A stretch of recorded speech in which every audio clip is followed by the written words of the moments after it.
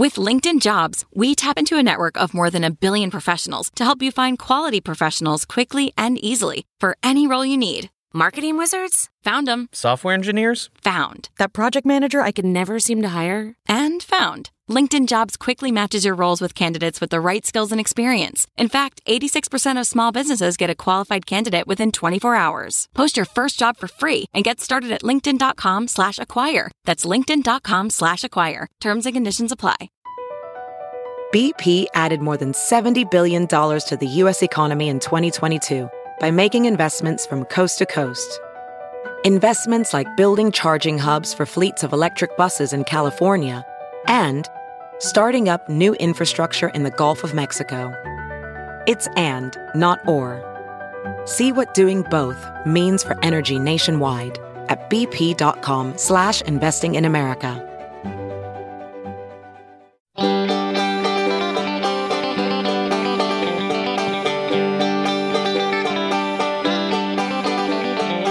Welcome to the Caixin-Sinica Business Brief, brought to you by SupChina. Each week, we bring you a roundup from the world of business in China from Caixin, China's authority on business and financial news, as well as interviews with Caixin Global reporters and editors. I'm Kaiser Guo from the Sinica Podcast. Another week, another 7 days of Chinese economic recovery. In the podcast today, we will be reporting on China's GDP growth, China's semiconductor market growth, and the profit growth of the country's central state-owned enterprises. If you want to grow your knowledge of China's business news, you have come to the right place. With all the news that counts, here is your weekly China Business Roundup. Good news for China's centrally administered state-owned enterprises. The SOE's profits tripled in the first quarter, hitting an all-time high for the period as the country's economy continues to recover from the fallout of the COVID-19 pandemic. In the first quarter of this year, central SOEs earned $63.7 billion in net profits, up more than 200% compared to the amount reported for the same period last year, but, that was during the pandemic, and up 31.1% from the same period in 2019. U.S. President Joe Biden and Japanese Prime Minister Yoshihide Suga met last week and pledged to strengthen cooperation on climate change and regional security, as well as bolster their alliance to counter China's rise. According to a joint statement, the two leaders agreed to, quote, underscore the importance of peace and stability across the Taiwan Strait and encourage the peaceful resolution of cross-strait issues, end quote. China protested the statement through its embassy in the U.S., expressing, quote, strong concern and firm opposition, unquote, to the China-related comments, which went, quote, far beyond the scope of normal development of bilateral relations, unquote. China officially became the world's biggest buyer of chip equipment in 2020, according to a report by SEMI, a U.S.-based industry association representing companies involved in electronics design and manufacturing supply chain. With sales of $18.72 billion, the Chinese mainland market for semiconductor manufacturing equipment is thought to have been worth $18.7 billion as measured by an increase of 39% year-on-year. The new figures come amidst a push by Beijing to pursue self-sufficiency in chip production as tech tensions with Washington continue to mount. China's holdings of U.S. Treasuries rose in February to the highest since mid-2019 as yields climbed in response to the prospect of more stimulus for an American economy increasingly recovering from the coronavirus pandemic, according to Bloomberg. The holdings increased by $9 billion in February to $1.1 trillion, the highest total since July 2019, according to figures from the U.S. Treasury Department released Thursday. It was the fourth straight monthly increase and the longest buying streak since 2017. China is the second largest foreign holder of U.S. government bonds after Japan. China's GDP grew 18.3% year-on-year in the first quarter of 2021, on the low comparison base from the same period last year amid the COVID-19 outbreak, official data showed Friday. Economic growth gained momentum in the wake of a record 6.8% contraction in the first quarter last year. Despite the impressive numbers, they were still slightly lower than the median estimate of 18.8% growth of a Caixin survey of economists. There was also concern that the recovery remains unbalanced. Both household income and consumption grew slower than GDP. In the first quarter, average household disposable income per capita rose 13.7% year-on-year, while the average household consumption expenditure per capita rose 17.6%. Chinese aluminum prices hit their highest global price in almost 3 years. Analysts said the price rise was fueled by speculation that China is readying a curb of aluminum output in the Xinjiang Uyghur Autonomous Region as part of a set of broader efforts to rein in carbon dioxide emissions. At the same time, demand for the metal continues to grow. Aluminum consumption has notably rebounded since the fourth quarter of last year, especially in the property, automobile, and packaging sectors. And finally, potentially good news for people looking to travel between Hong Kong and the mainland. The Hong Kong government plans to relax travel restrictions and allow Chinese mainland residents to enter the special administrative region without being subject to 14-day mandatory quarantine upon arrival, according to the city's chief executive, Carrie Lam. At a press conference last week, Lam said the change will take place in mid-May, and travelers will not be required to provide any certificates of COVID-19 vaccination. Let's welcome Heather Mowbray, new media producer and editor at Caixin Global, right? Mm-hmm. Well, Heather, welcome. Thank you, and great to be on the show, Kaiser. Of course, some of our listeners may recognize your voice. Heather is one of the readers of our China Stories podcast, where you can hear pieces published in Caixin Global, in SupChina, and a whole bunch of other English language outlets that are focused on China. But Heather joins us for a completely different reason, as you've doubtless heard. There's been a lot of noise over Chinese COVID-19 vaccines and their efficacy over the last week. But before we get into all that, Heather, would you first give us a quick recap about China's current vaccine situation? Okay, so at the moment, China has 4 homemade COVID-19 vaccines approved for regular people, Laobaixing, and a 5th for smaller-scale emergency use. And 4 of them need more than 1 jab. The vaccines include 2 separately developed ones by affiliates of state-owned China National Pharmaceutical Group, one by Sinovac Biotech and one by CanSino Biologics. Then there's one jointly developed by the Institute of Microbiology under the state-backed Chinese Academy of Sciences and a subsidiary of Chongqing Zhifei Biological Products. Mm-hmm. And China hasn't authorized any foreign-made ones just yet, but it does have a deal with BioNTech on the cards via the pharmaceutical giant Fosun, which is expected to first buy and later make the Pfizer jab for use in China. And on that one, we'll just have to wait and see when it will roll out. And I suppose it's obvious, but one factor complicating it is just China's sheer size, its enormous population, right? Yeah, the scale of things around here is always astounding when you consider other countries, especially in Europe. Wang Huaqing, the chief immunization expert at China's CDC, said in an interview with the official Xinhua news agency that China may need to vaccinate at least 1 billion people to reach the threshold necessary for herd immunity.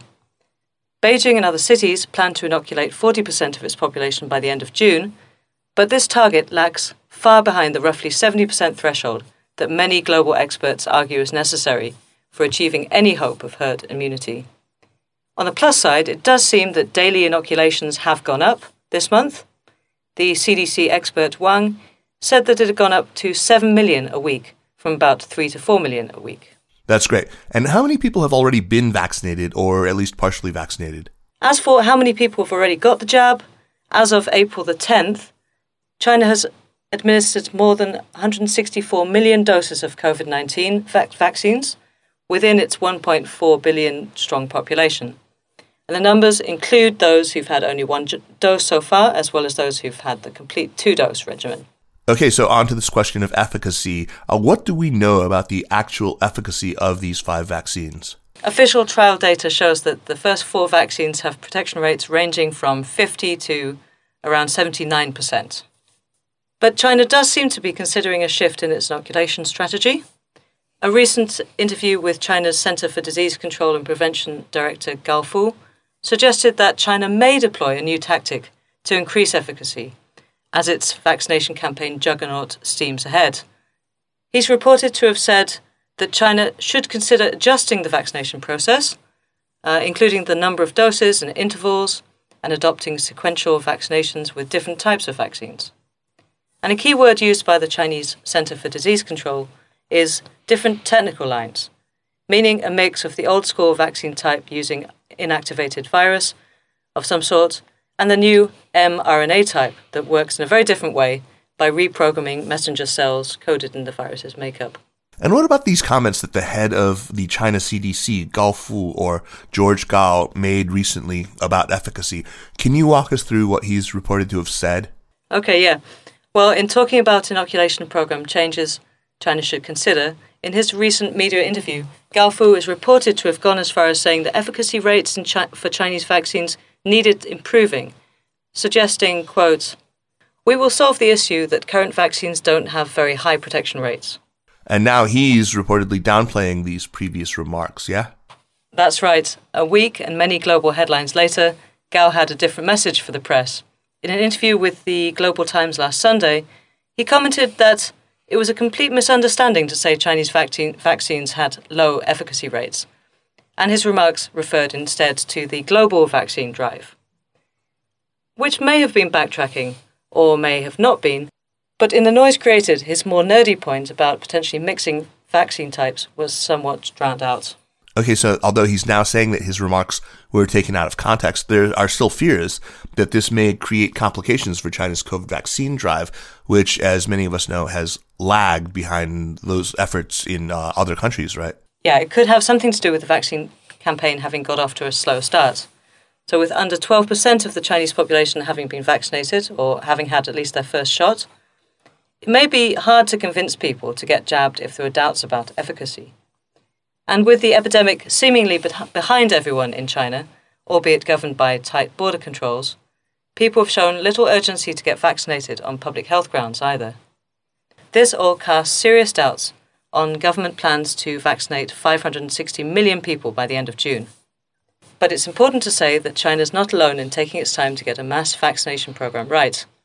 Only a handful of countries have carried out rapid campaigns to date, and these include Israel and Chile. The UK has not been too bad either.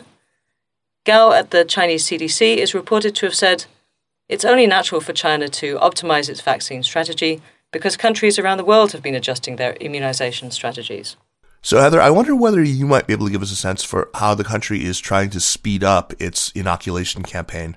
Yeah, I can. So it seems that some local authorities have been pretty insistent, and China's National Health Authority has publicly criticized compulsory vaccination drives conducted recently.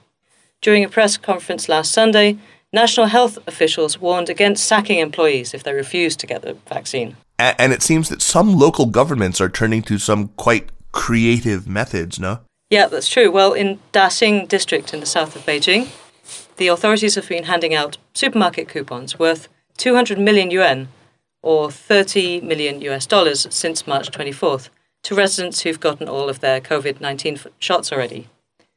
In southernmost Hainan Island, the town of Wancheng announced a list of restrictions for those who haven't been vaccinated against the virus, including a ban on entering supermarkets and hotels. This has apparently had the less welcome effect of drawing attention nationwide and sparking a local backlash. And one student at Beijing's University of International Business and Economics said he was asked by his university to provide legitimate and reasonable reasons why he hadn't been vaccinated yet. And many unvaccinated students have also been asked to do the same, he said. And there are other ways of corralling the population at play too. Some parts of the capital have been calling out non-compliance by sticking colour-coded plaques on people's front doors. A green sign means that more than 80% of residents have been vaccinated, while a red sign indicates the vaccination rate is less than 40%. But my favourites in Dongcheng district, in Beijing, where I live, according to posters on the walls and online issued by the local government, the over 60s can get 2 boxes of eggs after getting fully vaccinated. Many residents queuing for vaccination in the district told Caixin that the prospect of free eggs was the main reason they turned up. And my local neighbourhood committee has also been offering vouchers at a local fish restaurant for a helping of spicy kaoyu for anyone who got their first shot last week. Okay, and bon appetit, Heather. Enjoy the fish and the eggs, and we look forward to having you back. And that's it for this week. Thanks for listening. The Caixin-Sinica Business Brief is produced by Kaiser Guo and Nandini Venkata, with stories from the staff of Caixin Global. Special thanks to Li Xin and Marcus Ryder of Caixin Global. Thanks to Spring and Autumn for the music. Hear stories from Caixin Global, SupChina, and many other China-focused outlets on the new China Stories podcast And for daily news and views, make sure to subscribe to SupChina Access for our daily newsletter. Find us at supchina.com. Thanks for listening, and we'll see you next week. Take care.